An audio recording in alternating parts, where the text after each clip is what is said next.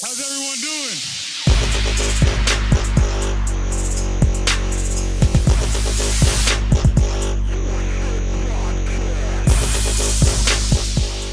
What's going on, everyone? Welcome back to Forfeit. Been a minute. Big John Stud just brought up an interesting topic. Hit us, John.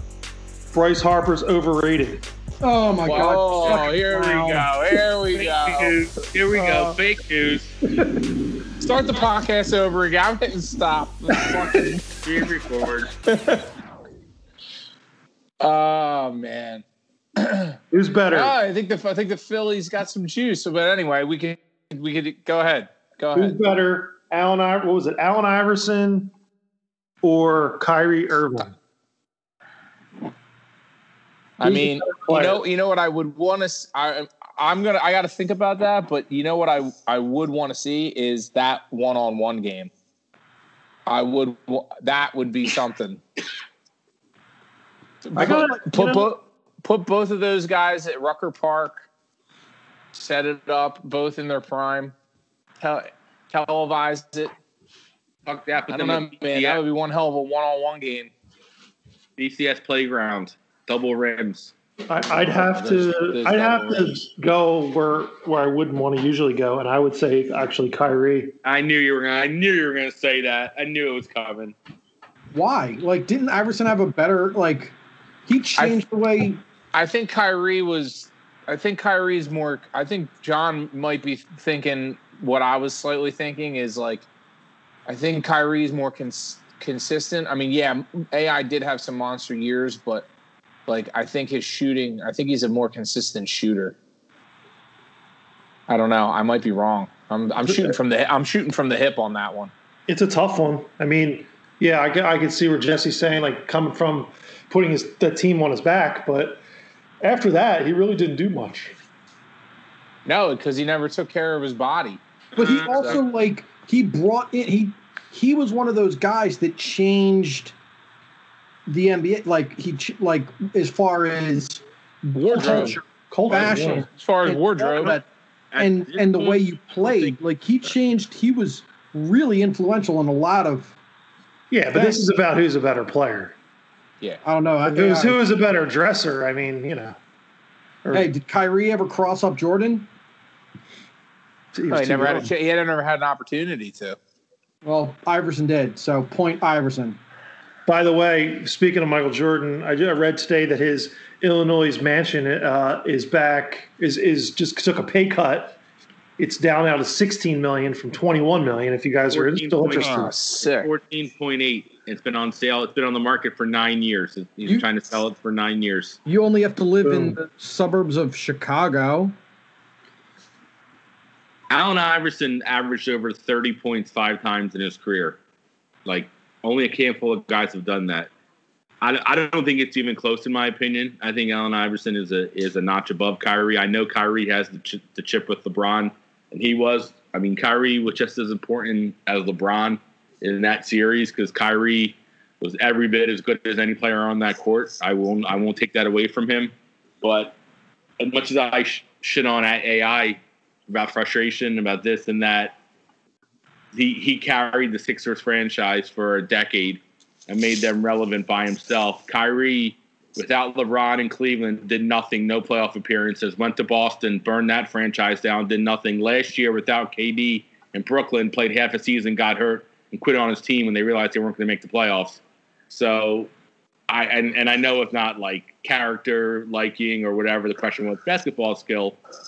And I do think Kyrie's one of the best NBA players currently. Like, he's definitely top 10, maybe even top 7. Like, he's that good. I get it.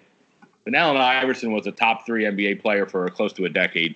Like, he really was a top 5 player, in my opinion, as much as he was maddening because he didn't make team. Because now I'm hearing reports out of Boston that Brad Stevens is on the hot seat. That how funny 2 years later he goes from being the next Pat Riley to on the hot seat, and it's leaking out of Boston that Tatum and Jaylen Brown aren't good teammates and don't care about making their teammates better, and that's why Marcus Smart wants out and all this. And well, it's showing in their records and in their performance. 500, and I think it shows when you're young and you have talent and you're not winning. it just shows kind of why young teams don't win. And I think, and this isn't just a ha-ha for the Sixers, just because we are peaking, and Joel is older than Tatum and Brown, so he should be playing better. But I think it shows that just the facts are facts. Like, Kevin Durant made the finals with Russell Westbrook on OKC, but he was 27. I mean, that's how old Joel is now. Like, we're seeing now the Sixers entering that prime of championship, and I think what we're seeing is impressive. I mean, they're 4-1 without Joel these 5 games, and granted they lost to the Bucks, but they were right there to the end with the Bucks. I mean, that was a bang game, and they were short. I mean, they don't have an MVP, but so I'm sorry. Back to the Kyrie thing, and I'll shut up. But I don't know. I think we really not forget, but it's a little while ago. Like Allen Iverson, like, when the NBA was still had a big man presence with like Shaq and other big guys who played, Karl Malone, towards the end of Karl's career a little bit, but like a few guys like that. Well, you still had David Robinson. You did, and Tim Duncan, and Allen Iverson got half his points in the paint, and that just kind of shows just the kind of player he was. And Kyrie does that too, though, and I get it. Kyrie probably has the best handle in the league, like, and I think it is better than Allen's. And maybe I'm just a Sixers bias, but as much as I dog Allen, I think I can look at it objectively. And my vote, in my opinion, would be not by a landslide, but I would go all day on Iverson. I would take him over Kyrie on my team any day. Yeah, it's close. It's close. I think it's also hard to, make a legitimate statement on it without having both careers finished. No, you're totally right. Because AI, I mean, his Denver days kind of diminished, obviously. But Kyrie wins a chip in Brooklyn. I don't know. No, I mean he does. I mean, and that's one of the knocks on Allen. It's Kyrie's now letting his game not suffer but alter to win. Bringing in James Harden and Kevin Durant, where Allen couldn't get another superstar here. He couldn't get anybody. He didn't really care about that. He played ball, showed up at half hour before the game, supposedly 45 minutes before the game, would eat his pregame meal, get dressed, and go. Pre-game meal, meaning McDonald's and a milkshake and whatever. Yeah. Like, that's fine, do you? But he wasn't about talking to, he wasn't about making the team better. Just, I know I'm that good. I'm going to get my 30 tonight on 25 shots. But I'm going to get. It's basically Matt showing up to Summer League. I mean, it's hat and height. It's like, I'm a Matt playing defense now. I'm not going to get the ball on offense. Wide open, Matt, layup. Nice 17-foot fadeaway into 2 guys. I wasn't open. Oh, I thought that was nice. So I'll get you on the next one. I'll get you on the next one. Unless you pass it to me, then I'm shooting. I'm shooting all day. Little side note playing with Matt, when you could tell when I'm on his team and I'm on the wing, like thinking I might get the ball, and he does like one of his pump fakes top of the key or whatever, when he puts his head down like a battering ram, if you watched me play on those leagues, I would start running. Just turn around. Either missing, making, or getting fouled. But that ball ain't leaving his hand. It's going to the rack, or he's getting fouled. And then if you watch me, I would start running back on defense when he would put his head down. Well, this over. No, Bill, you were back. You were running back. You weren't playing defense. You were just running back. Well, yeah, I was kind of just making sure like it gave the illusion in case we got a fast break. I'm already a half 40 fast break. I'm hoping. Bill was there to grab the guy that was going to go past him. The one championship season at Mount Carmel, I never forget it. I was like cherry picking towards and it was a close game, and like I was at half court, kind of getting back to defense slower because they were fast breaking a little bit, and Doug stole the ball around the foul line, like the side of the foul line, and just started trucking. I ran, a guy sprinted underneath the basket. He looked at me just inside of half court and thought about passing. He's like, I ain't passing. For the rest of the half court and laid up for a layup. And I was just like, wow. And he's like, do Coach Hampton. Like, okay. Yeah. I was on the basket with nobody. And he was just like, yeah, nah, this ain't happening. We won the game, but the summer league days. Domination. I always love when that happens on the court and you think you're open and someone doesn't pass you, but you just stay there. You're waiting for it. Like you back cut or you fight through a screen and your guy lags off and you're like, I wish I play with a real point guard who kept his head up. Just shoot the ball from 25. It's that would be maddening playing with certain guys. You don't pick up games even when you're playing the right way, setting back screens, going to the rim. And it's just like, for what? Guys are chucking up threes left and right. Yeah. What always made me pissed off was when I finally get good position to rebound a ball and the ball goes in. Oh, every time. God damn. I boxed out. It's back iron every time. Every time back iron. And then John comes barreling with those elbows over the back. Well, dude, yeah, fucking bruiser, fucking crazy. Don't them bows. I remember the first time I guarded John in the post when we first started playing Haddon Heights. I thought he knew that I don't play defense super hard. Got to keep my hands loose for offense. And I get him on a switch in the post. I'll never forget it. It was the first time I ever played at Haddon Heights. And he sees me kind of guarding him. And he backs me down. He throws his ass into my chest when I wasn't thinking it was coming at all. I swear to God, I lost my breath for like seconds. I was like, does he know I don't play fucking defense? Like you chase me down and I was like, whoa, I'm giving you the lane. And he just he just cleared me out and laid it up. And I was like, all right, that's how it's going to be. All right. Just put that ass right in your wheelhouse, buddy. I want to yell like, I don't play defense. And you're going to find that out real quick. So I've been watching that Netflix docu-series Last Chance U about the East LA Community College team, and there's a big man on there that was like in the game, not getting calls, getting really frustrated. Finally, coach takes him out, and he walks. The camera follows him, walks into the locker room, is like down the hallway, punches the key code into the locker room, throws the door open, and he just lets out the biggest. He screams "fuck" so loud, like 3 times. He takes a chair, like one of those like coaching chairs that they use during timeouts, and he just fucking just destroys this thing in one swing, like one swing to the ground, like boom. It's like in 2-3 pieces, and then he turns around, goes into the bathroom. Camera's still following him, and he punches the paper towel dispenser so hard. I thought of you, John. Like he's probably drunk. I was like, oh my God. They just pulled a Mathers. Punching walls, like he punched the concrete wall. Oh my God. He got back on the bench. His hand was like bleeding. I was like, it's John. There it is. It's my kind of guy. Right there. I'll have beers with that guy any day.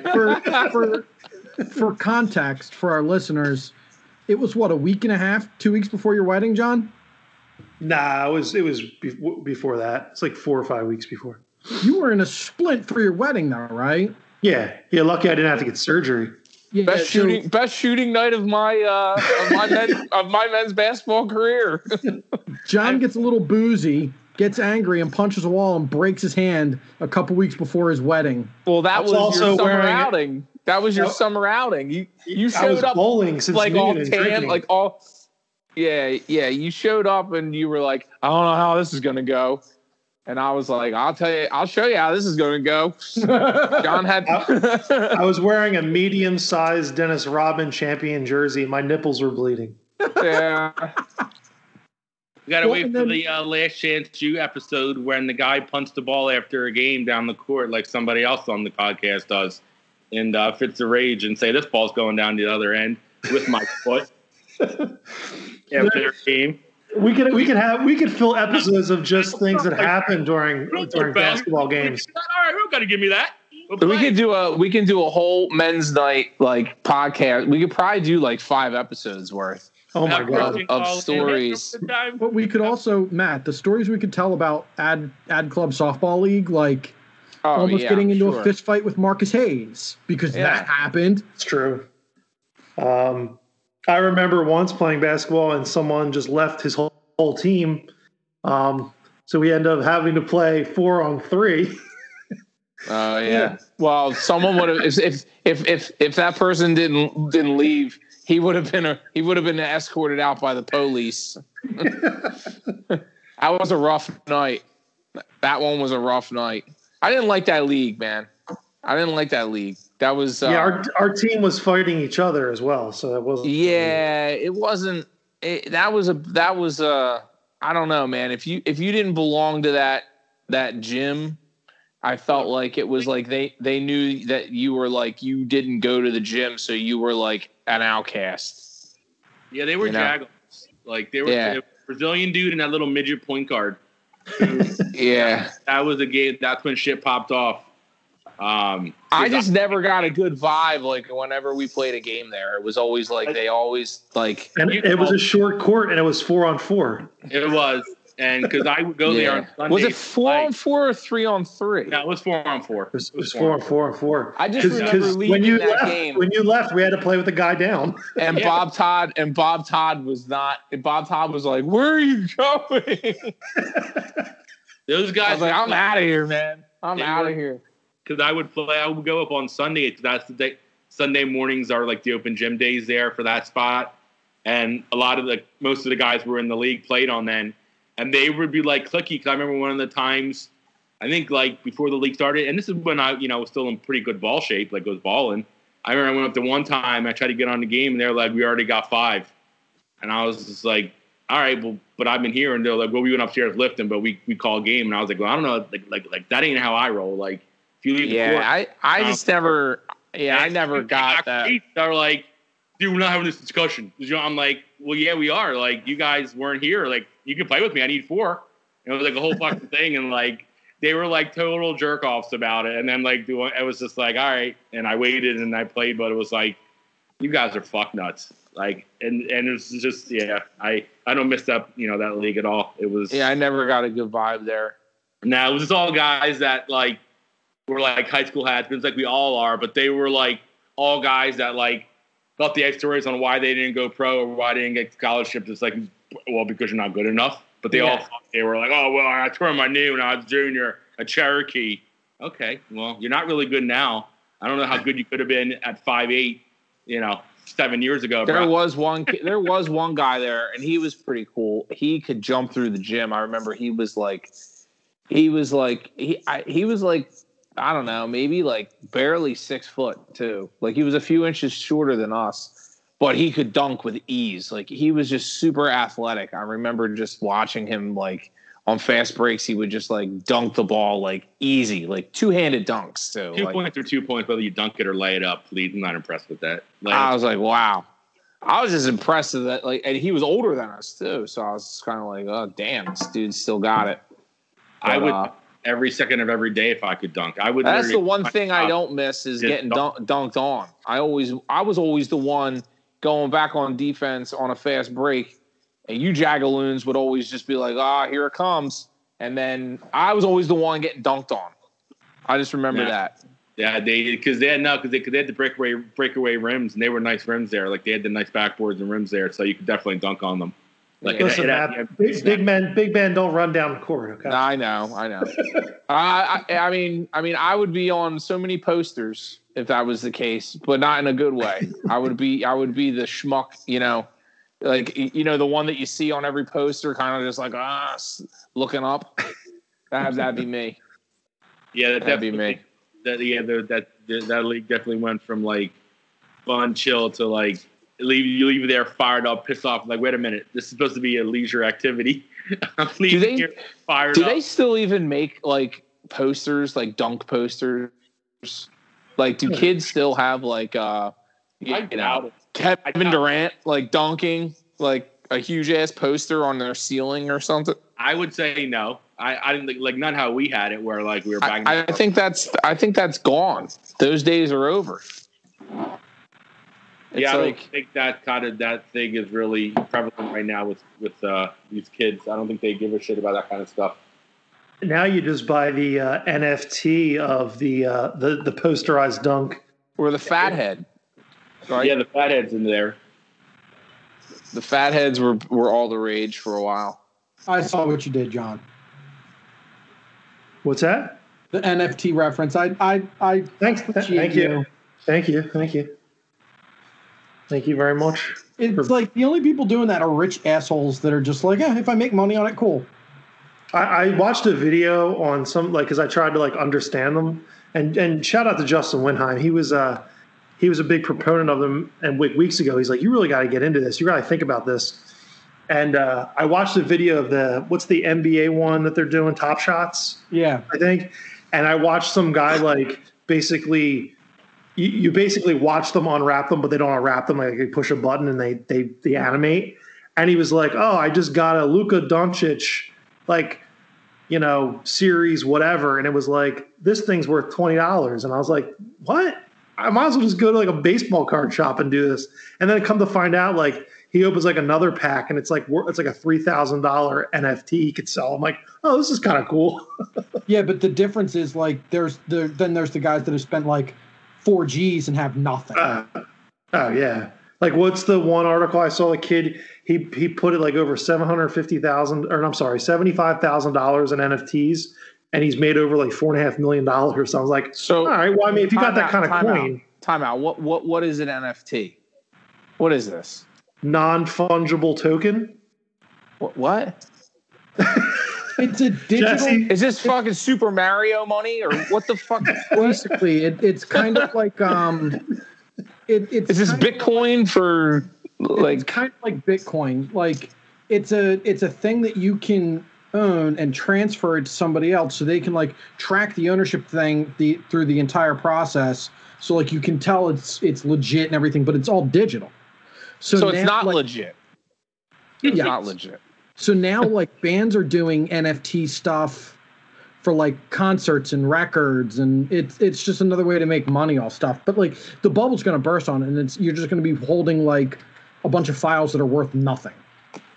So it's a file so it's like a zip file? Basically, like sometimes it's a video, sometimes it's artwork, sometimes it can be all kinds of different things, and you then buy it and then you can sell it, and depending it's a so it's like, so you open up, all right, so sorry, I double click this fucking zip file that's an NFT, right? And I open it up and it's a JPEG, say, of like concert tickets. Right. Well, then you would use the tickets. I would either use the tickets or try to sell the tickets, right? Yes. All right. So give me another one. Well, that's basically the whole thing is like you can't scalp them. So like that's one of the like. All right. You can sell them, but you can't like it's either legit or it's not. You can't bootleg them. You can't print them out and make copies of them. Yeah, you can't do anything like that. So like that. So how do you submit it? Is there a code? I guess you input a code or something. Or? It depends on how. Yeah, it's all like and then you have these files and it's silly. Sounds like some nerd shit, man. So you're not able to put a fifth of Jack under your shirt when you're trying to get into these concerts? So what? People are paying $1 million for like animated GIFs, essentially. Basically, yeah. And like, I mean, sorry, go ahead, Jess. People have done like digital art files, Matt, that are like 1117 300 DPI tips, and it's like a high-res printable file. So you can go get it printed at a print shop or something. But still, it's like a print shop isn't going to have like a Gickley printer or anything that's going to make it great.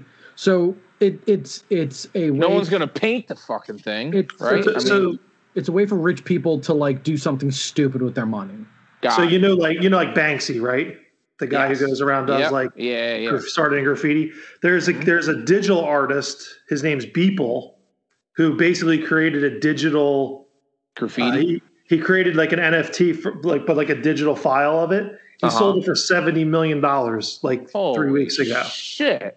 Right. I'm gonna take some of my logos that I used to do for Eminem and just fucking $5 mil. Here you go. People now are artists. I got my portfolio up on the web. Yeah, that's right. Artists and creatives are doing that now. They're basically creating artwork, and they're creating what they would describe. Like the best way I've described it is like you're basically creating like the Mona Lisa, and you own the rights to it, right? Because whatever you create, say you create a sketch mat of Michael Jordan and you put it up there, and someone buys it for $5. Okay, you could keep selling that and make royalties off of it. Every time it's sold, you can make money off of it as well. Right. So it's kind of crazy. I agree with Jesse. I'm a little skeptical of it right now, but I mean, if you were a guy, a betting guy, and had some extra coin to throw around and really play, I mean, I would play. But speaking of betting and Allen Iverson, I am so sick and tired of these fucking points bet commercials They're so stupid. Well, and sorry, I had to get that out. So let me guess, you haven't downloaded the app yet, then I guess. No, I have not downloaded the app. The interesting thing in is 6 months. Sorry, they're saying that NFTs, they might be able to do NFTs for sneakers. So if they that did you can't wear. Well, no, like real. So let's say we both enter use the sneaker app for a pair of new retro Jordans. Okay. I don't get them, you do. Yeah. You get an NFT associated with that pair of Jordans. So you can then show the provenance of these are a legit pair of Jordans. So then you can then sell them. And so what happens is, I believe Nike could basically then say, hey, they could almost control how often they change hands and be as a way to maybe slow down the bots that are snapping up all these wait sneakers. A minute. But do I ever end up with a pair of Jordans on my feet? Yes. There would be an NFT associated with a pair of shoes. Almost, so the NFT is like a receipt of sorts. That in this situation, if Nike were to do it, it would be a digital receipt that would follow the path of that shoe throughout its life. So you'd be able to see if you were re-up at the Deptford Mall 2 years from now, if a kid came in and was like, here, I've got a pair of Jordans. And he's like, I never wore them. I want like $1,000 for them. The guy could pull it up and be like, nah, bro, like 4 people have owned these. Like, go kick rocks. Right. So it'll be interesting if they can kind of control bots, or, Nike could actually, I don't know, spend some of the billions of dollars they make and have a piece of software that isn't hot garbage like the sneakers app and just do it legit. And, or I don't know, make more than 5 pairs of Jordans. Like, that's a wild. And it's so. Well, that's why they have $1 billion. That's why they have billions of dollars. It's a supply and demand thing. Well, no, but it's that's like right. I tried to get the University Blue Jordan 1s the other weekend. I entered every raffle on every website. I used the sneaker app. Amanda used the sneaker app. Nothing but L's. Up and down the board, nothing but L's. And it's like, okay, so they sold out. And I get that. To keep the hype up, they need to sell out. But I don't know, maybe make enough inventory that they sell out in an hour instead of 5 seconds. Yeah. I mean, I feel like what size are you, Jesse? 10.5. Yeah, I feel like I can get you on Flight Club for $454 if you heard. That's what I mean. Like, that's what I mean. Like, the fucking bots snap them all up and they're gone, and then like true sneakerheads can't get them because it's like, oh, you want them? Well, you have to pay like 5 times over list for them. It's just like, make a couple more pairs. If you so you should go buy the ones you want, and then you like wear them for a little bit, and then go flip them for something else. But that's for the next shoe. I enter every raffle. I use the sneaker app all the time, and I get nothing but L's. The only way you get sneakers anymore is you have to buy a bot. Or go on Flight Club, buy the shoe for $454, and then try to flip it in like a week or 2 for something else. No, man. I like wearing my Jordans too much. Faces all pixely and shit. But that's the game with sneakers now. It's gotten to the point where it's almost. This is a shitty analogy, but it's almost like when a band gets so popular and tickets go on sale for like these, like they have their tour, right? But then they do like these one-off shows in these smaller venues, and it's like you're not sitting online getting tickets for that. You either know someone who knows someone, or you're in the right place at the right time. And I feel like that's where some of these super like there are retro Jordans out there, depending on which ones you want, that are easier to get than others. But it's like the ones that you're looking for, Jesse, like these super limited run, pairs with these like really like limited colorways that they rarely ever do. They're targeting a very specific audience, and it's just you're not gonna get that on an app or on a website. Like they're targeting people who literally live and breathe this shit. They will drive anywhere, do anything it takes, wait however long physically to get these shoes, or do what John said, put up a ridiculous amount of money to then hopefully flip it for what they're looking for.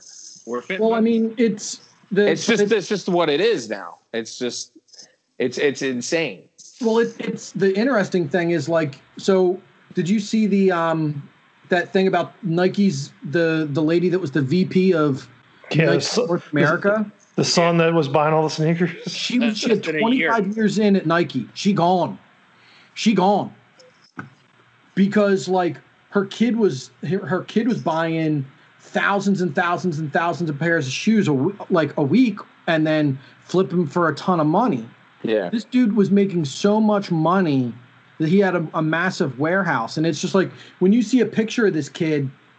Wheelbarrows of cash. Well, there was a picture of him sitting in his on a piece of his property with a pair of the off-white Jordan 5s that I tried to get and couldn't get.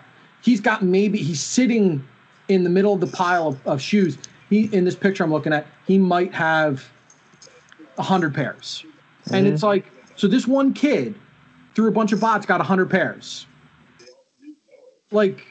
Or his mom worked at Nike and so now it's like, you feel like the tide is starting to turn where like people are starting to be like, yo, fuck you, Nike. Because right before that, the that trophy room Jordan dropped, the All-Star snub Jordan. Mm-hmm. And so trophy room is owned by Michael's son. Mm-hmm. So they did a supposed raffle, and you had to email them to get into the raffle. Every time they opened it up, their email server would crash. So they'd have to open it up again. They had to open up it again to get a possible raffle ticket. Well, the very next day on Instagram, you were seeing like tons of pairs already on people's feet. And it's like, Mike, like Nike's probably got to be like calling up Jordan, being like, dude, what's your fucking kid doing? Mm-hmm. What's your kid doing? Because now we're catching heat because a shoe that his shoe boutique was putting out with us has now leaked a week early, and people are already wearing them and selling them.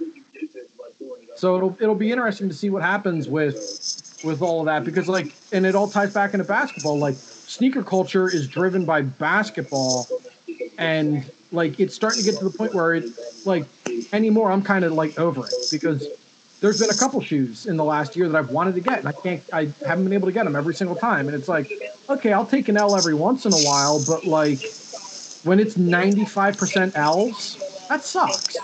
Mm-hmm. So, yeah, whose TV's on in the background? Probably Bill's. It's probably mine. I'm watching the pregame here.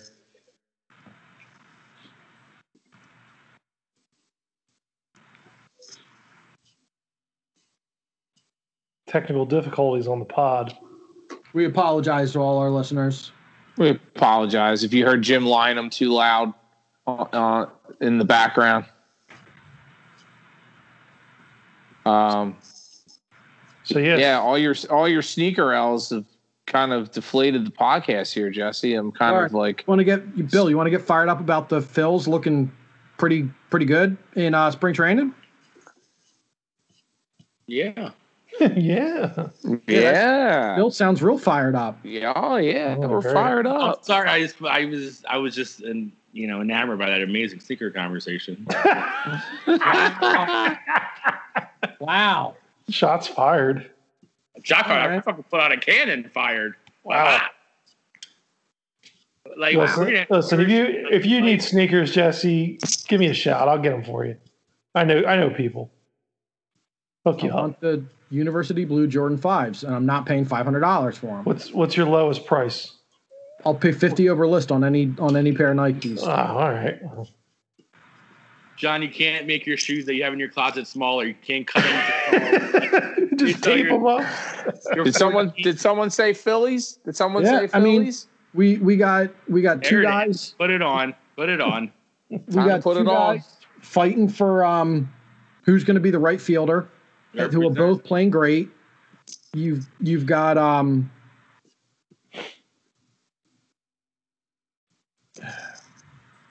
And Sounds awesome.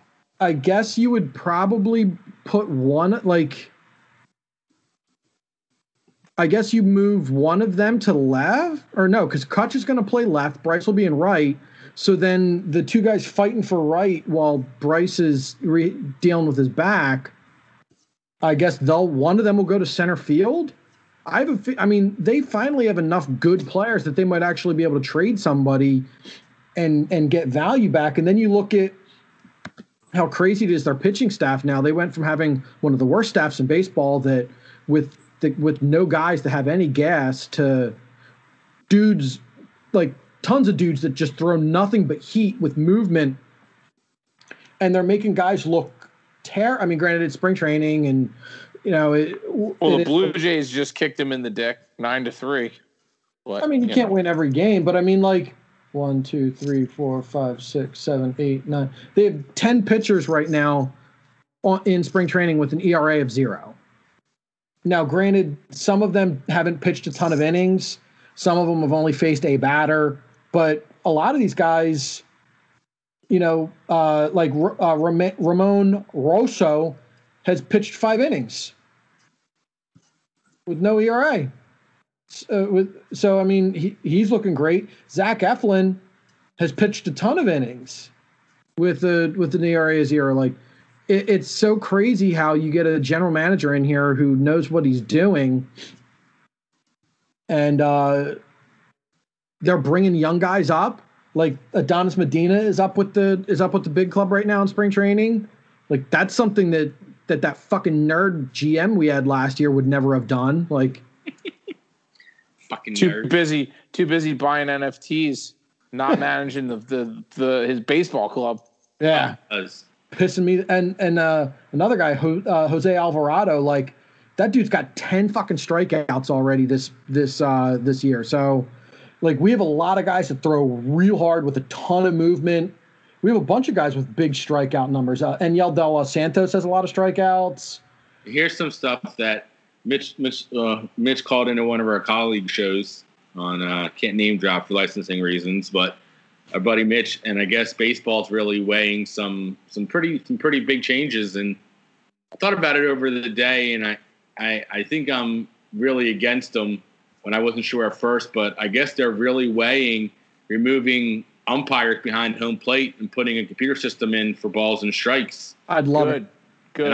And the argument is, like, they did random samples on umpires last year, and they said Joe West, like they call it because he's a high-profile guy, made 56 calls that cost the team the outcome of the game. And they won't say win or loss, but they're alluding to in the 7th inning on calls that were severe enough to. So they're talking about how come in baseball, when the game is literally played with statistics and analytics, when everything is down to the microsecond, why wouldn't you have a universal strike zone? Because that's what the argument is some days when you get a guy who's given the low outside corner the first 3 innings, but now he's given the highest, it's like, it's frustrating for pitchers and catchers. But the other side is it takes away the human element, which has always been part of the game. The umpire coming out yelling, coach yelling at the mat, the players yelling at the umpire and this and that. So at first I kind of was like, that makes sense. But then part of me is just like, that's just part of baseball. It's just why it makes baseball, because there always is like a bit of controversy sometimes on shit like that. Like that one play, Jesse, years ago when the guy in Detroit called the guy safe and he was out by a full step and a no-hitter in the 9th with like 2 outs or 1 out. And it was like clear. I mean, like that's one of the plays that brought instant replay in was like, you can't miss that. Like a full step. It wasn't like bang. It was like, and I guess, but that's kind of part of baseball, like that controversy. And I feel like, getting rid of umpires just really. And I think the other thing is like these dickhead umpires that would get into an argument with a player, balls and strikes in the 2nd inning and throws them out. And you're like, bro. That's the other reality too. It's the injections. Like they brought that up as well. It's a good point that, these umpires anymore seem to be quick with ejections than they did. Cause like back, they were saying like in the 80s and 90s, I think it was 80s. They talked about like every decade since then, it's gone up drastically. The percentage of players getting thrown out. and including star players, where back in the day, you paid a ticket to see Ryan Howard or, Bryce Harper. We don't pay to see, Joe Rest throw him out in the third inning for arguing a strike three. That should he argue? No, but it's part of the game, and we paid to see Bryce Harper. We didn't pay to see you call balls and strikes. Yeah. So that's one of the people. That's one of the arguments people for it are saying. It's you lose that loss of a player due to an umpire, and because people say who want to do it say we're humans. If you don't think guys don't carry grudges, it's like yeah they do, but that makes it fun because it's like oh he's behind the home plate today. Oh it's Humphrey. He fucking hates Realmuto. And like you kind of wait for the fireworks to come, and then you hear like I don't know. I know for the game purposes it makes sense to do it, but I thought about it this afternoon after I heard it, and I would err on the side of I don't want it to change. But you guys can weigh in your opinions if you'd like. I get those. That's an interesting take, Bill. I mean, because my initial reaction, when you guys first brought it up, was good. Like, get them the fuck out of there. Let's make it more accurate. Too, a little bit. But like the purist side, and you kind of welcome the human element to the game. You don't want the human. There's something about the human element that makes it unpredictable. And exactly in the world we live in, with everything going so like technology driven, it's like nice to have a sport that's like hey, maybe the best team didn't win today because of a bad call, but it's like what are you gonna do? It's baseball. Yep. I don't know. That's baseball, baby. I think taking out the human element is a terrible idea. 100%.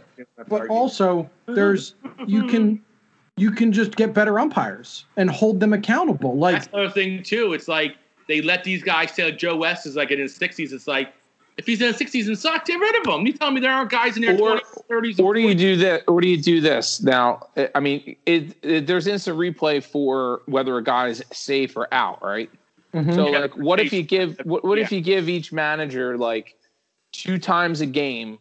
If there's a controversial ball or strike, they can call to like the computer. Then they can have like a review, and the robot will basically exactly challenge. Yeah, and they brought that up, but one of the things spearheading this is like pace of the game, because with millennials, like viewership's down. Like I saw some shit like over like 60% with people under the age of 25. And they're afraid that the game's just boring to kids basically now that don't, have it because NBA and NFL and even soccer to an extent and hockey are just more like just, well, it's constant motion. It is. But baseball is kind of just you go, you watch it, you drink some beers, eat some hot dog, like you walk around the ballpark. Not in like you can miss a half inning or an inning or two. And the world's not over, probably. You can miss a half inning and not miss anything. Exactly. It's kind of like more of a leisure sport to watch. So why fuck that up? Like, why change that? But again, it's all of this is coming about because the umpires have gotten progressively worse and worse and worse, and they're just like, whatever. We don't give. Fuck you. You have a problem with us? Fuck you. Like that's the problem. Like every time it's brought up to them, the umpires union is just like, nah, fuck you, and that's the end of the discussion. They're never willing to be like, you know what, you're right. Maybe we need to take these 8 guys and send them back to the minors and bring up some younger umpires. There's never any of that. There's never a man. Cowboy really shouldn't have thrown that guy out. We're really sorry. There's never that. So the umpires are never held accountable. So it's just like when, the Cowboy Joe West of the world and Angel and all of those terrible umpires. No, and I think that's what's changed. You're right. Because it's like, I remember back in the day, like Schmidt and all those guys, Kruk, Dalton. I mean, they would jaw out a ref and like umpire. And it would have to be like the 7th, 8th or 9th inning to get tossed. Because like nowadays it's like one at bat where I remember watching a game a year or two ago. I think it might have been Bryce. The first year as a Philly. He said something like on the way back to the dugout, like "fuck you" or something. He got thrown out in the first inning, and it was like, I remember that. Like, are you kidding me? It's the first fucking inning. He told you to go fuck yourself, and I get it. Like, whatever, but it's like it's Bryce Hart. Like, what are you doing? It's like, and I feel like that's where you're right, Jesse. They lost touch. It's like we're here to see those guys, not you. Like, I get it if he hammers you for 2, 3, 4 bats, get out of here. But I'm sorry, you're kind of paid to get abused.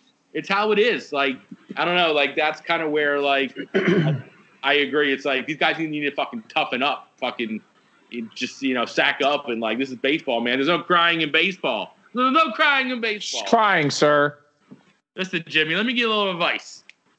Treat these players like you treat your mother. Ever tell you look like a penis with a little hat on? And then the other things they're talking about with the split, too. Or not the split, the shift. Yeah, outlawing it, which is so fucking stupid. And Mitch brought that up, and I wish I had that on thing. It's so crazy because I was talking to another buddy about how I haven't heard Mitch Williams in years. Like, did he get just disappeared or canceled out and I missed it or something? But he called in to a couple shows today, and he was like, classic Mitch. He's like, that's the stupidest effing idea I've ever heard. He's like, if a guy pulls the ball 8 out of 10 times, why the hell wouldn't you put your guys on that side of the field? It's just smart baseball. And he's like, the real issue is all these hitting coaches teach kids about, the new batters about angle, velocity of the bat and all this bullshit. He's like, teach a hitter how to hit the ball, take an outside pitch to right field instead of trying to always, hit to there. It's like, it's just so crazy how the game changes, but it doesn't. And it's just the human element is screwing it up a little bit on the player end. But I don't know. It's just funny that baseball seems to be its own worst enemy a little bit. I don't know. It's like they need another steroid era. They need another 65 home runs. I would love it. I would love it. They need that. They need Bryce Harper and I'm trying to think who's a bomber right now. Paul Goldschmidt and some of these guys just to go on a homer stretch. Oh, that guy Pete Alonso for the Mets, he could do it. Have a couple guys hitting 55 homers. I mean, that was so exciting. The McGuire and Sosa watch on SportsCenter when they would fucking crank them out, dude. Crank them out. Oh, so fun. Just let everybody juice then, I guess, huh? Well, yeah. I mean, it helped the game once. It's listen, it's I don't see how that's a good thing. Bill, do you see they changed the ball? Yeah, no, they're making it more they're making it hard, denser, so it goes out of the park because they want more runs. They're exciting. Well, no, didn't they do that a few? They did that a few years ago. It's the other way. They sent a memo to all teams. So they found that they independently tested this new ball, and it will fly 1 to 2 feet shorter on anything hit over 375 feet. The way that they're winding the ball,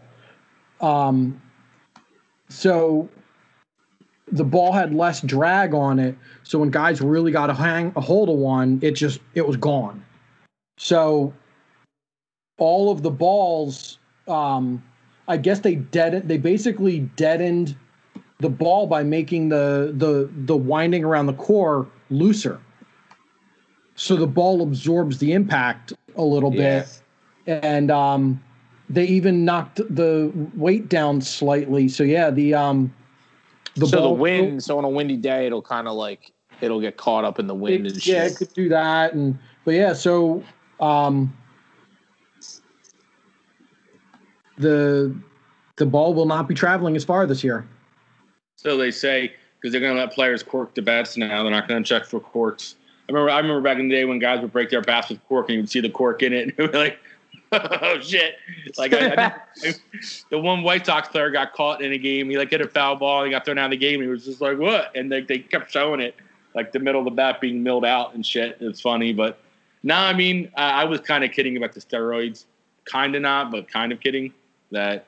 Well, I think what you're trying to say, Bill, is baseball needs some juice, not juice, not steroid juice, but it needs pardon the pun, a shot in the arm. I think it just lacks superstars. Bryce Harper was kind of on that trajectory, but you got to win. And it's kind of one of those things where the best player doesn't make the playoffs ever. Mike Trout's best player doesn't make the playoffs. It's not good for the league when your stars, Bryce Harper, him, Pete Alonso, all these young guys, the Mets pitching staff. He's stuck in he's stuck in kind of a bad market. He is, but I mean he's loyal to the team because who wouldn't want to play baseball in California in the summer and then come back I don't blame them. Southern California. Yeah, it's fucking great. Well, the interesting thing is the league is so bad at promoting its own stars. You know, I think the only league worse is the NHL. No, I would agree. And one thing I will say that hurts baseball a little bit is that of the four major sports, it's considered the most regionalized, to where, like, on a given night, like if the Sixers weren't playing tonight, you know, for basketball, like John and you and Matt would watch, you know, the Lakers play the Clippers. You know, you'd watch the Nets play the Bucks, maybe, you know, because it's a good game. Where in baseball, you know, if the Astros are playing the A's, two first place teams, you know, people don't really watch. Like, it's a very regional sport still. Like, there's not mass appeal. Like, the Yankees obviously draw the Dodgers and there's a handful of teams, but that's basically because they have big markets, and a lot of the people that lived in there live across the country. So it's like it hasn't been able to really like nationalize. And I think it's just another thing too. I think it's the talent drain. It's like half the league doesn't even, and that's the other thing too, Jesse, with like being relatable to stars. They were saying like when Puig was hot, they didn't interview him ever because he couldn't speak English. Yeah. So it's hard to like interview. It's hard to relate to these guys. Like Miguel Cabrera for a lot of years wouldn't do interviews. Manny Ramirez for a lot of years back in the day. People forget when he would hit home runs, he would like come back and give a post game, and like if you could YouTube him, he'd just be like, yeah, smiling and like nodding his head because you know he didn't fucking talk. You know, got Chris Berman coming out, what a shot. He's like, yeah. The Red Sox. It's just like, okay, you know, but it's so I think baseball has some hurdles for sure, and just the fact that NBA and NFL are just growing every year in popularity. I feel like this whole baseball superstar thing kind of took a real hit when like Big Papi retired. Like I feel like he was one of the last like faces of the league that everyone knew, and he represented what you're saying, Bill, is like he had personality like him. You had guys like Pedro, guys who's like just big personalities that were like shit talkers. Like now you got Bryce Harper and Mike Trout and guys like Chris Bryant, and like they're just like quiet. They're just like and again, that's not a bad thing to be a good person and whatever. But I don't know. I feel like the league just kind of lacks like any like shock value from any superstars. But to Jesse's point too, it's like shame on the league for not taking initiative and using, you know, their stardom to the league's advantage and do a better job promoting your product. You know? I agree. No, I think the current commissioner, Rob Manfred, I think he's terrible. I think he's fucking doing a terrible job. He has done a terrible job. Like every time he opens his mouth, it's a fucking debacle. The whole who cares? It's only a trophy. What? The World Series trophy is only a fucking trophy. It's not a big deal. Like this guy's a fucking ass clown. Like the commissioner is literally an ass clown. And I think until he's out of there, it's just going to continue to go downward. Like he's probably like the opposite of Goodell, like literally of like being successful and like growing your league. Like he took over and baseball was in a tough spot, but he's done nothing to jumpstart it. I got to think these guys got to get him out of there at some point because he's the train wreck from day one. And like I don't know what he's done good. Like I don't think he's done anything. Even. You know, because they kept talking about the DH, and it's still not in. And now, granted, I think the DH should go away completely, but it's like it shouldn't be in one league and not in the other. It's stupid. So it's either like, all right, bring the National League up, or take away the American League's crutch, and let's play baseball. It's stupid. And like, Jesse, we agree on one thing. What's that, John? Do you want the DH or do you not want the DH? I agree. It either should be one way or no way. Right. I say give it to both. Just like to Bill's point, like we want more hitting, man. More hitting, more home runs, more entertainment. I feel like you'll capture, you know, you'll keep butts in the seats. You'll keep people tuning in. I mean, that was basically one of the big reasons, not big reasons, but one of those small things that the Yankees had over the Phillies in that World Series was like they had a true DH. Yeah. Matsui destroyed us. Matsui raked us. It was unbelievable. That was so devastating. And that pussy Alex Rodriguez home run that went to the first row in right field, that 3-run homer in Game 2 makes me want to vomit. Makes me want to vomit with that short porch. Disgusting. And it's, you know, when you play in the American League and you play all those games, you have to be able to justify having a DH, and you can justify having a guy making $15-20 million as a DH, but no National League team can do that. And like that was one of the small little advantages the Yankees had, and that was probably one of the things that put them over the top on the Phils, and was one of the reasons that they won that World Series on us. Unbelievable. Disgusting. Unbelievable. Yeah, speaking of unbelievable, how about them? How about them boys on Broad Street making moves since our last convo. Big time moves. Big moves. Shoring up that QB room. Some veteran experience. Leadership. Well, at least it's not Nate Sudfeld, right?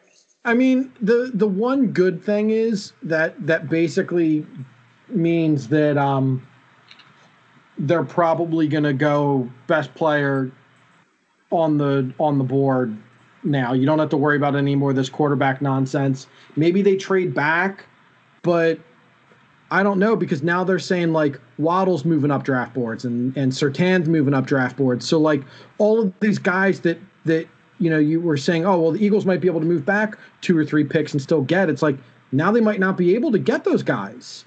I think my and I could be wrong, but my feeling with Howie, and this is his total feeling, is he has 2 guys that he's targeting at 6, maybe either Pitts and Chase, and if they're not there, he's trading back. I think he's going to have 2 guys, and it could be maybe somebody else. Maybe it's that lineman Sewell. If he's not there, it's like I think Howie's going to have like 2 guys, maybe 3, and if they're not there, he trades back to like 9 or 10, like 8 or 9 at least, because the Panthers might want a quarterback. Same with the Broncos, because I think, but you're right though, Jesse, because at 7 the Lions are going to go Waddle or Smith, probably Waddle, because Smith. I'm seeing Smith out of the top 15 now. Because he weighed in at 170, he wouldn't run the 40, and a lot of teams wanted him to run the 40 at Pro Day. He's not going to do it. I don't know. I don't know if he's going top 10 anymore. And again, not the end of the world, but. Well, and then did you see, talking about good teammates, what Najee Harris did? Yeah, he drove like 9 hours to see his buddies at their Pro Day. Yep. Jumped in his car. You do that kind of shit. You're young. You got energy. It's like, I'm going to be a millionaire in a month. I'm going to be a multimillionaire. I'm going to go on a car ride. Go and see my buddies. And cheered them on. And they said a couple of the guys had great days. So, I mean, but I don't get the Sewell thing, because like you keep hearing that, they say he's the next Joe Thomas or whatever. And that's great. But last time I checked, you don't play three left tackles. No, I mean, I'm not saying that, but I just know how he, views, he went in the trenches. That's what he learned from Joe Banner and Andy. Yeah, but you've got Nate Herbig looks like he's going to be could be able to take a guard spot. You've got Brandon Brooks. You've got Isaac. You've got Lane Johnson just restructured his contract, so those guys can't go anywhere. So you've got left tackles open.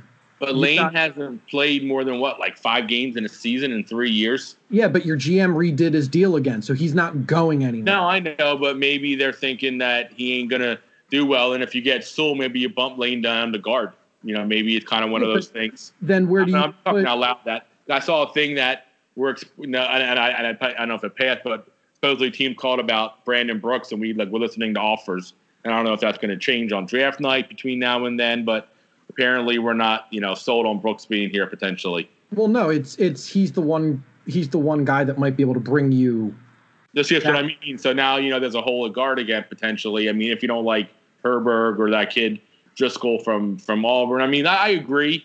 I wouldn't want us to see line, but there's no real D lineman or edge rusher that's a top 10 this year from what I'm seeing. Obviously, there's not. It's so that just leaves the line where, like, if Chase and Pitts are gone, dude, and they don't want to go quarterback, they might go best player available, and that might be like a Sewell, dude. That's what I'm saying. I don't see how one of them will be there, because you keep hearing all this noise that 3 or 4 quarterbacks are going to go in the top 5 picks. That's the reason. I mean, if 4 quarterbacks go, great, but I wouldn't be shocked if only 2 go. And even if 3 go, that means 2 players are going to go before us, and I guarantee that's probably going to be Pitts and Chase going because now I'm seeing the Dolphins all day are going Chase supposedly, and unless they trade that pick to somebody else, that's what I'm seeing sometimes too. That the Falcons trade up to that spot to get Fields, and then somebody trades the Dolphins at 4, like I saw the Panthers to get Trey Lance, and that's how we got Pitt in the Daniel Jeremiah draft. Yeah, well, and then don't forget that the Bengals aren't going to take. Now I'm seeing that they scouted Pitts too. Now I'm saying that they like their receiver situation and it's going to be like Sewell or Pitts with them too now and a couple things, dude. I'm telling you, the guys we want, I'm just so nervous because it's like now we're so close to the elite, and we're still like just a hair away. Maybe not. Maybe you're right. We get 4 quarterbacks, and if I'm Joe Burrow after my leg just got exploded because my line didn't block for me, and I'm hanging out on draft night, still rehabbing my fucked up knee, and I hear any name that's not Penei Sewell, I would be calling my agent, be like, "Get me the fuck out." Call Howie. Come to Philly. We got Joe Flacco for a trade back. Joe Burrow, Joe Flacco. Flip it up. But he was your number sounds fair. And he looked great till he got hurt, and he got hurt because your line didn't block. It's like was it Orlovsky today was like you if you go Sewell in that spot, you're basically doing the best thing you can for your quarterback for the next 10 years. Well, I mean, I agree. I mean, they got Higgins and Boyd and Alden Tate, and they got Mixon locked up, and I agree. It don't matter your weapons if you can't block. I feel like Pitts is becoming that shiny toy that teams are going to be like, oh God, and again, I wouldn't be shocked if we're sitting there at 6, kind of like last year, dudes. But Jefferson, yes, and Pitts is sitting there, or Chase is sitting there, and we hear Caleb Farley from Virginia Tech, and it's speed, dude. And so it's like, here we go. So yeah, I can't wait for us to draft an ACC corner that had one good year and has been hurt. That has Howie Roseman written all fucking over him. He just had to do something to his back too. Did he? Today I read he had something to do with his back, I believe, and so he's not going to be ready for. He's not doing his pro day or something. So that's 2 major injuries. Yeah, and Howie won't sign that. He's played 1 year of college ball. I don't think I would do the injury bug thing either. Yeah, no, I agree. I think he go a lot of ways. I just, I guess I'm like everybody else. I'm just excited. I wish it was end of April was kind of here to see what way we go. I mean, if I'm the Eagles, I go Chase, Pitts, or Surtain, or maybe trade back a slot or two. I was gonna say you don't trade back, Jesse. No, because Chase and Pitts and Surtain are so good.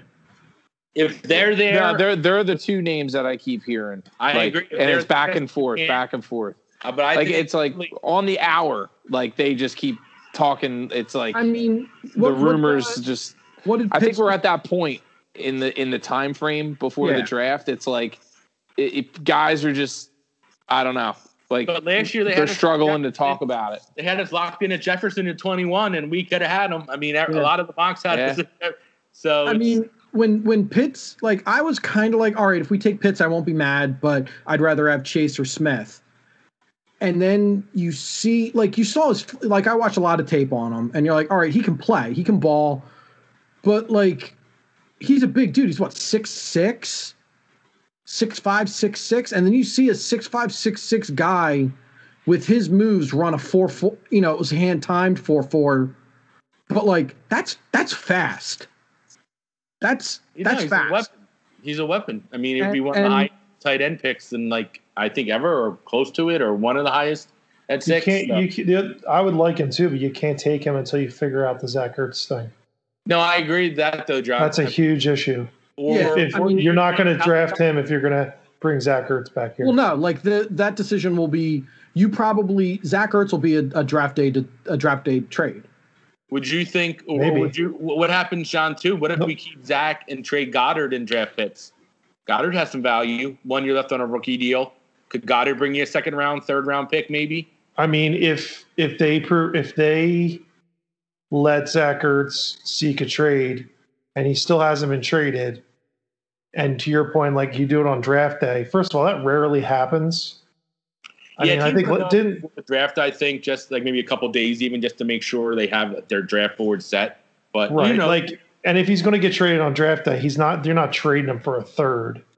You know what I mean? He's getting traded for something less than that. Yeah, no, he'll be like a 5th or 6th at best on draft day. I agree. That's like, please, somebody. I don't want to cut him, but that's what I mean. No, and then if you go ahead and you draft Pitts at 6, well, forget his trade value. Yes. Well, no. So that's the thing. So you kind of want to make that decision beforehand, but you have to want a team to sort of make a deal. Buffalo's out on him now, from what I understand, what I keep reading. I don't know where else he could fit, to be honest. I think in the NFL, though, the reality is, and I don't, and believe me, I really am a fan. Do appreciate Zach, and I'm a fan. I kid a lot about him, but he's truly an Eagle. I think the reality, which is scary with Zach, is that players sometimes just dip off that quick. And I feel like with the fact that nobody's biting, teams know he's cooked. Like, you don't go from being. But he's endured some serious injuries too. He's also had one bad year. But then why wouldn't somebody want a guy that? I mean, teams paid more money for Austin Hooper. Teams paid more money for Kyle Rudolph. Like, tell me Zach Ertz isn't better than those guys? Like, the league talks, and that's what I wanted to get to. It's like, if Zach Ertz was still Zach Ertz, like, he would have been snatched up that first week of free agency. Like, forget it. Like, I'm not trying to say first-round pick, but it would have been like a third, something that would have been like, okay, let's pull the trigger. Let's go. I think the reality is, though, again, running back isn't tight end exactly, but look at even Brent Stellick, or even say DeMarco Murray. He went from being a 2,000-yard rusher close to dog shit. I know running back's a little different, but football some guys just get cooked quick. And I feel like you said, Matt, some devastating injuries he's had. I feel like, last year was a bad year statistically, and he played through an injury, but. Man, nah. I mean, we're not talking high ankle sprains here. I mean, he's had some. I mean, he got concussed in the Seahawks game in the playoffs, or the game before that. So I mean, that's fair. But then last year he broke his ankle. But other than those two injuries, he's been an Iron Man. Had a lacerated spleen, didn't he? Yeah. Yeah, that's what I mean. That's what I mean. Like that game, the to get into the playoffs, he played through that game, I believe. Right. That's correct. But I mean, other than those two, that end of last year injury and then this year's injury, he really has been a healthy player. He is, but I don't think it's his health. I think it's his drop off in play. I think yes, he played through injuries last year, and I agree. But guys who are elite don't dip that much. And I know Carson did not play well, and then Jalen came in and played very erratic. But I mean, again, not apples to apples due to position. But Deshaun Watson still has trade value right now, and he has 20-some sexual allegation against him. I was going to say, if he can stay out of the clink. Point being is when you're a superstar or elite position player, or even really good, look at Antonio Brown. I mean, you put up with it, and not that Zach's like a character guy. I mean, he's a great guy, but I think the reality it's his play just was like, I mean, we watched him last year. He didn't look like Zach, and I get it. It could be one bad year, but I feel like these league guys know, and it's just like we said, dude, if he's still a top 5 tight end, man, I don't see why somebody want to pay him $8 million when they're paying Jonnu Smith $11 million. Well, it's a poker game, Bill. You know that's a poker game. Why give you a third today to definitely get him when you can wait and give him a 6 when they go and they're going to draft the guy that replaces him? Because you really want him on your team. You don't want a chance. Right, but why give up a third now when you can give up a 6 later? I'd rather give the 6 later and get the guy. So you're under the illusion that just say pick a team, say Seattle. You're saying only Seattle wants him, but maybe San Fran wants him, maybe Miami wants him too. So now, if you're Seattle and you really want this guy, are you saying Zach Ertz, who's has had 90+ catches multiple years and 3 of the last 5 years, he's not worth a third-round pick now. Instead, we're going to chance and roll our dice another month from now, and if he's still there, we'll get up a 6th. Like, I'm sorry, in my opinion, if he had trade value, he would be traded still. And I think the reality is teams aren't calling our bluff because they know they have to cut him. They're calling our bluff because he's just not worth it. Like, they're going to cut him, and he's going to get a league minimum deal, maybe a little above it, because he's a risk. He's not going to get cut. He'll play. If he doesn't play, then he doesn't get paid. Well, I mean, I guess we'll see. I mean, the Eagles are over the cap right now, and they have to clear $12 million in space still before they can draft anybody. So I don't know what they're going to do. I mean, I know they can make more moves with obviously restructure and shit, but it's like they kind of went through that train already. We don't have any really more high-priced players on the team. Well, not just that. We're up to almost 20 contracts at this point that have dummy years on them after the player's term ends. Like, so I feel like guys like Fletcher Cox and Zach could be gone like a week before the draft. Like, even I throw Fletcher in that conversation. I mean, guys like Derek Barnett are going to get Derek Barnett. Barnett they gave Barnett a guaranteed $10 million deal. Yeah. We're giving him $10 million. He's back. So like, we can't cut him now. We just signed him recently. So I don't know where else we can cut. I mean, I guess if Brandon Brooks goes, that would be a big, I don't know. Yeah, but it's the way that I was listening to one of the podcasts, like the way that Howie did all of these, like it's gotten to the point where he's mismanaged the salary cap so poorly that in the next year or two, we're going to have so many of these deals coming up constantly. Like, we're going to need cap, we're going to need cap, we're going to need cap. And there is going to be no more, like, he has maxed out every credit card. They're all maxed out. The bills have to come. The bills are coming, and we don't have the money to pay them because he keeps spending it. And that's the problem. Like, there's so many dummy years on all of these contracts that they're running out of deals to redo.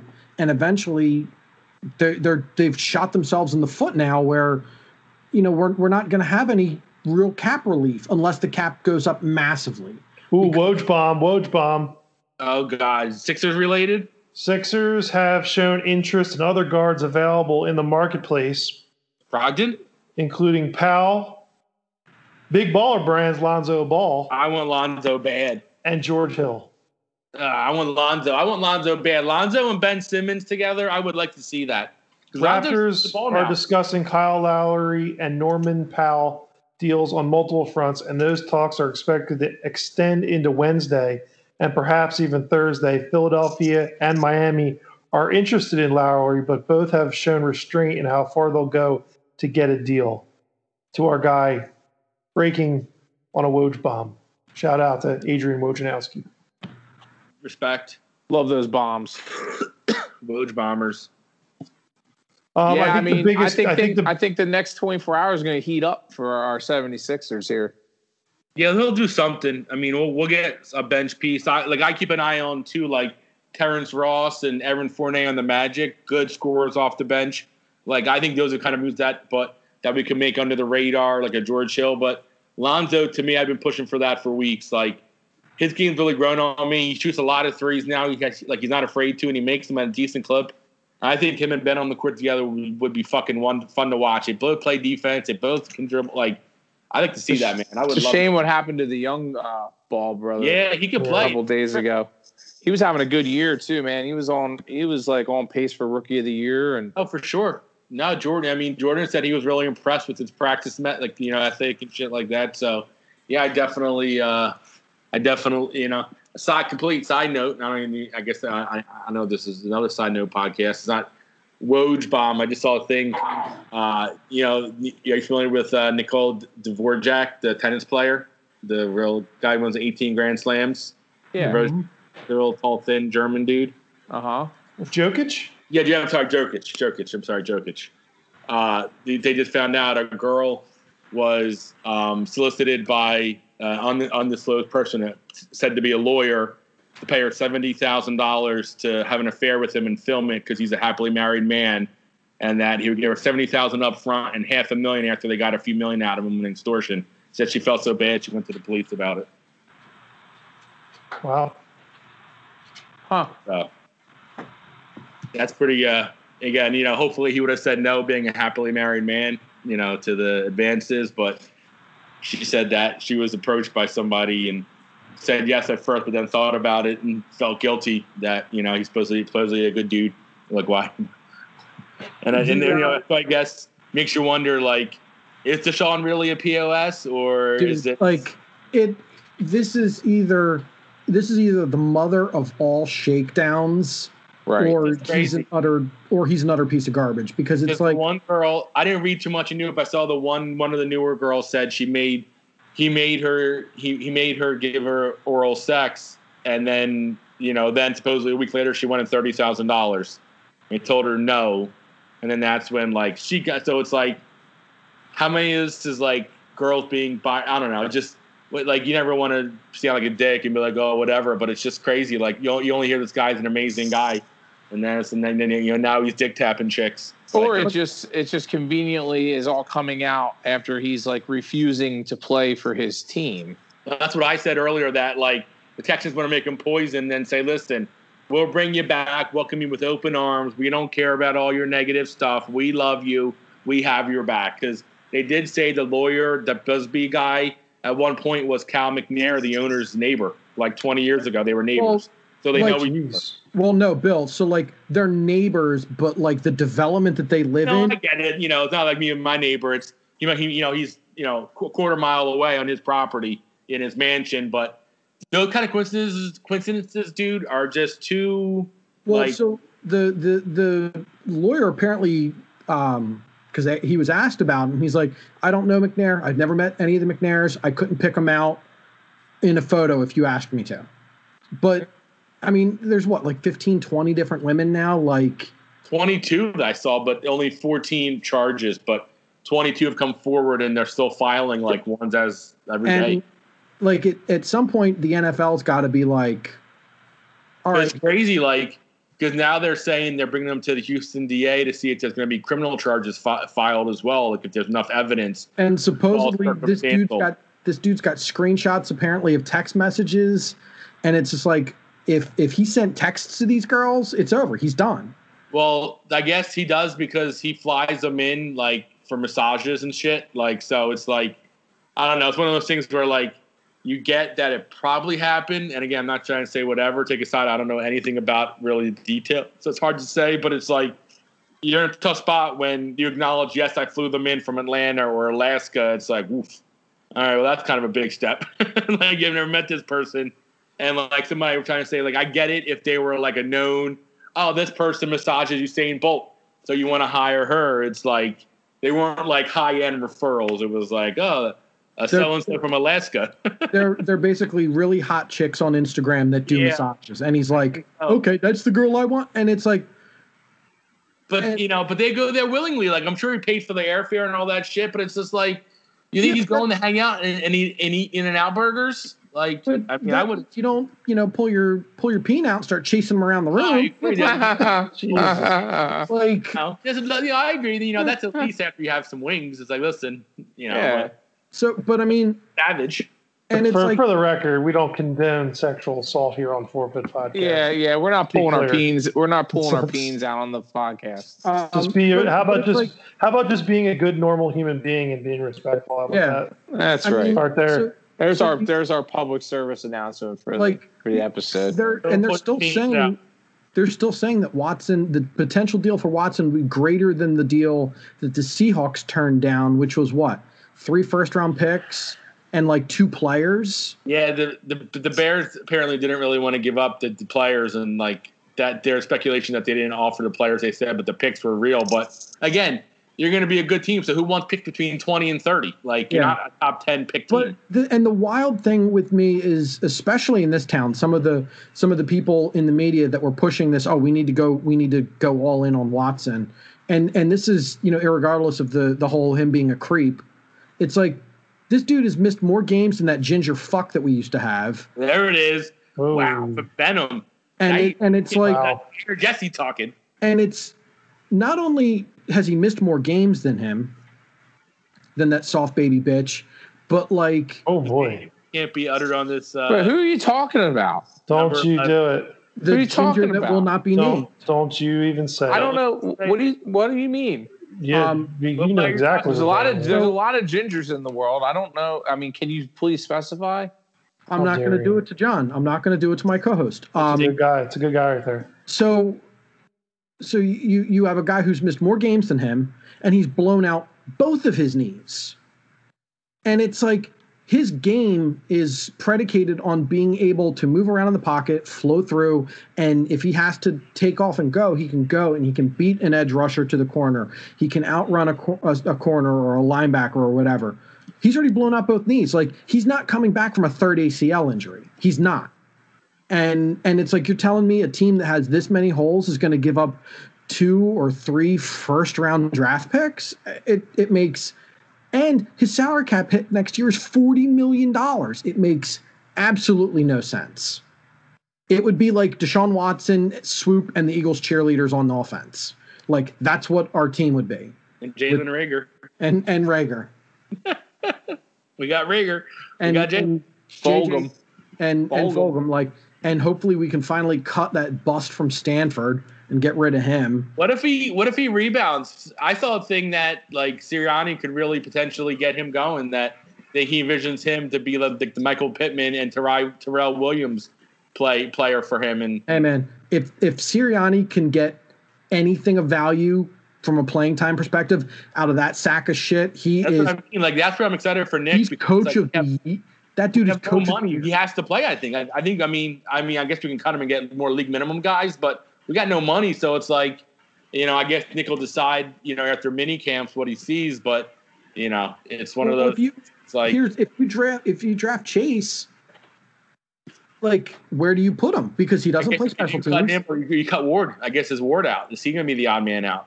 And Ward actually can play football. Like, I like Ward, but for some reason he gets shit on it by this franchise. Well, it's just he's such a tweener as far as his body type, and it's like. And again, the flip side of that is you look at his stats and you're like, well, he had a pretty good year. And then you're like, oh, my God, we're so fucking terrible that Greg Ward is our best wide receiver. Like, he also could be our third string quarterback, too, so it's okay. But I mean, he could play special teams. If you asked him to, he'd play special teams. He could be your backup quarterback. Like, that's a dude that has versatility. JJ Arcega-Whiteside does what? Because he doesn't block. He doesn't block on field goals. He doesn't return punts. He doesn't do kickoffs. He doesn't do anything. Yes, he can block. He's from Spain. All right, Jeffrey likes. That's great. Thank you. He brings culture. Jeffrey culture to the locker room. Makes paella for Jeffrey. I like the paella. Dude, paella is really good, but our really Sasquatch-looking owner can just fuck off and stop. Oh my God! There it is, Harry and the Hendersons again. There it is.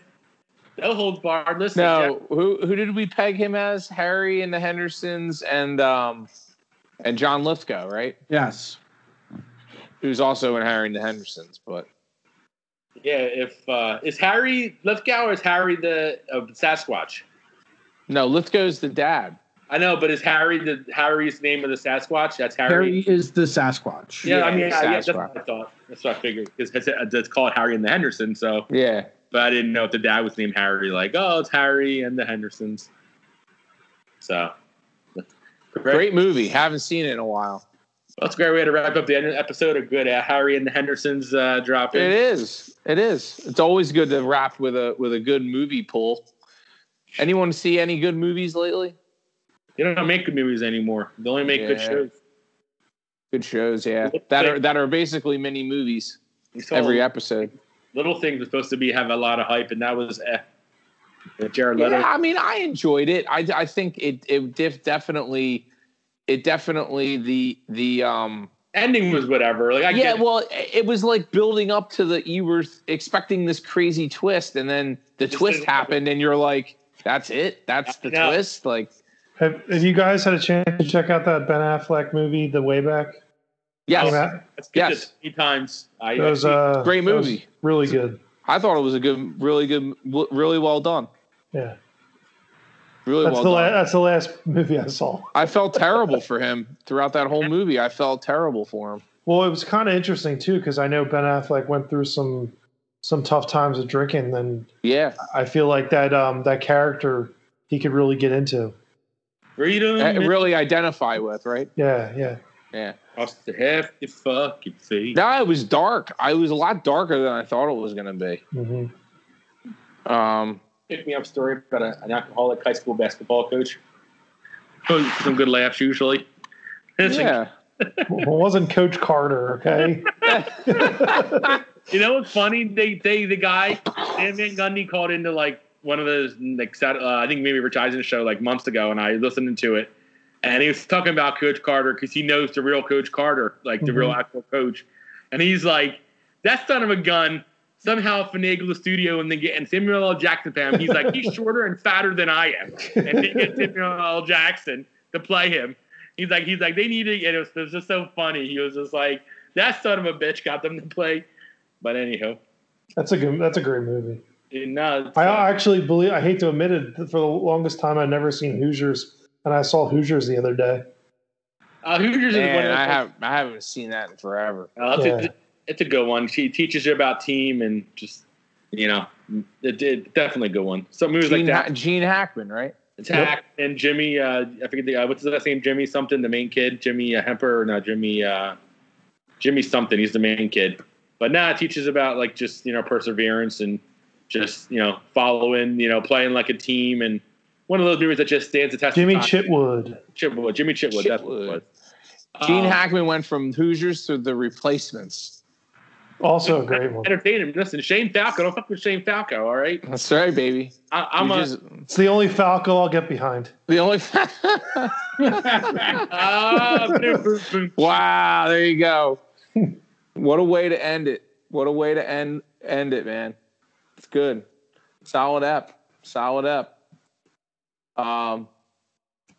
Any closing remarks? I'm gonna go Bulldogs. Go Zags, man. Hope they do it. I hope they make history this tournament. I think they kind of have to, Matt. I think it's the universe needs it. I think the universe needs it. We need undefeated season.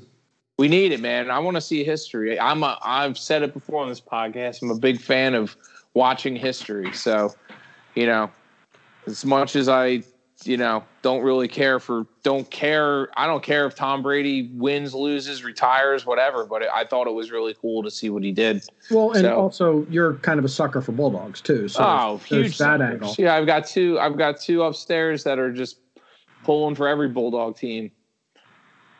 So, yeah, I hope they do it, man. It'd be fucking cool. And the Pac-12, man, how about those teams, man? Fucking making the Pac-12 relevant this year. It's been upset city, a historic upset. Well, it's Jesse's favorite football conference too. So exactly. Soft baby shit. Not in the tournament this year. But yeah, that's my final thought, fellas. Any final words? I got one. Fuck Draymond Green. You ain't better than Ben Simmons on defense. I don't care what your quote says, you bitch. Yeah, he ain't better than Ben Wallace either. Nothing. Yeah, bitch. Don't even say the words Dennis Rodman in the same sentence with him. It's horseshit. Fuck you, Draymond. Fuck you. 10-9-8. Go Sixers. Keep it up. Get dub, baby. Get a dub in Dubville. Jesse, what do you got, John? Trade Bryce Harper. Oh, God. Wow. There it is. Oh, wow. Best contract in Philly sports right now, Dwight Howard. Best contract in Philly. Great. I'm sure you couldn't have got whatever. I'm not even going to get on that. John's like, yeah, that's awesome. Great. Oh, I've only said that for 7 years that a backup big man would be helpful on this team, and we waited till this time to get Dwight Howard. God, I couldn't get a Lopez brother on here for 10 years already. That Bradley dude's doing pretty well for us, though. Bradley, people don't know about Bradley. Bradley played for UNC in 2018 on that team that went deep in the final in the NCAA tournament. But he was a backup center, didn't play a lot, and people were really shocked he went pro when he was going to be a starter, which would have been, I guess, in 19. But he came out and was a second-round pick because of it, or like late first round. But he's somebody that came out of high school with a lot of hype, and he's only 21, 22, man. He's one of those guys I like to keep around and develop. Like really, just he don't make a lot of money. Just get him in shape a little bit better. Yeah, we had a guy like that too. His name was Nazir Muhammad. I remember him he played for the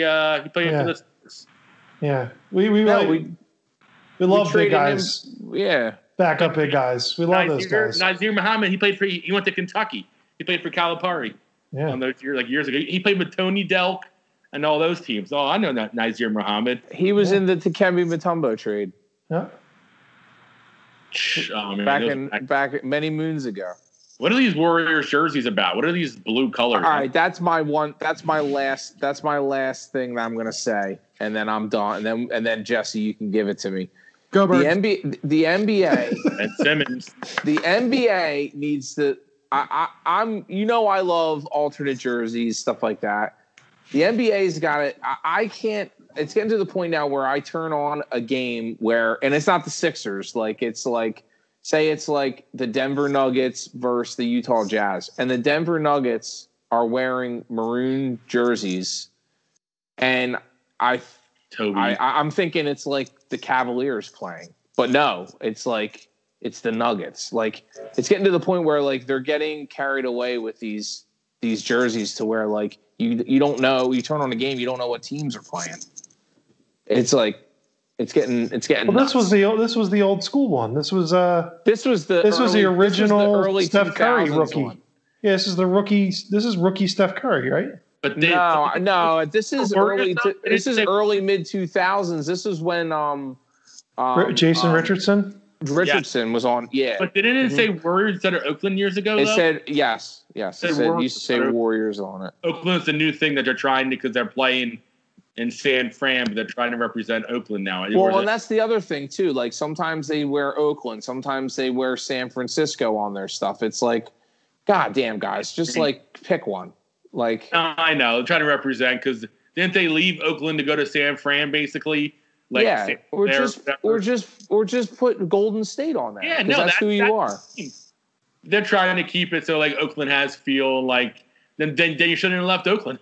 How about that? If you wanted to be Oakland, that's what we call the Thunder, the Seattle Oklahoma City Thunder. Well, I mean, they're from the Seattle. That's like the Sixers, because they have a practice facility in Jersey now. It's like some jerseys it'll say South Jersey. The next night it'll say Philly on it. I'd buy that jersey for South Jersey Sixers. What about South Jersey? I don't know why any sports team, any major sports team, any city doesn't have a University of Oregon style closet full of jerseys, and they pick whatever they want on any given night, depending on what one team has to be. I went away, fine, but I don't understand why they don't have a plethora of options like Oregon. I think Jesse brought this up in a couple podcasts ago, and it's an extreme moneymaker. If, like Jesse said, all of a sudden they came out with Kelly Green this year, they would fucking sell all this merch. But you know what? In 3 years from now, if they came out with a black, I understand they already have a black one, but if they did a black helmet with that, they would sell eons and eons worth of fucking merchandise. Same thing with the Sixers. There's no reason why they couldn't bring back the early 2000s ones that everyone hates. But I mean, that stuff, you've seen the Photoshop comps of the guys today, like the Ben Simmons wearing that 2000 jersey, man. And that still holds value. I really like that jersey. I don't know. Ben going to work. Look at that all day. My God, 6 already in the first. I'd like to see him just bring back the old the old Julius Erving, the red just with the Sixers on. Yeah. There's no reason why they can't. Like I said, I don't know why, especially in basketball, they just can't do all different ones for retro nights. Or I know they do this. It's different heritage months. Like they do Spanish Heritage Month. I know they like the Lakers do Los Lakers. Yeah. I think it's great that they do different things for why doesn't basketball do a military version? Yeah, I don't know. That would be kind of cool. I know NFL specifically partners up with military. So baseball does it too. Yeah. Padres always wear camouflage, and then a few days a year, like Memorial Day, a few other 4th of July, they wear camo hats. Usually, most teams. Mm-hmm. Yeah, but I don't know why basketball doesn't get into it. But they don't like And Bill, the Padres, I think they even auction off those jerseys every time they wear them. And they get the money because there's a huge because I mean, there's a huge base in San Diego, so it's Marine country. But yeah, I agree. It's you're right. NBA does very, very little for the servicemen, that kind of shit. Interesting. I wonder why. Something to dive into for next episode. That's for sure. I'm sure Bill's chomping at the bit to talk about more uniforms and sneakers and hats. So I got it. I can't wait. Can't count down the minutes of the next episode. Can't wait. Till then, follow us on the social media internets at Forfeit Pod. You can send us an email. We probably won't check it. It's forfeitpod@gmail.com. Until next time, stay good. Go Birds.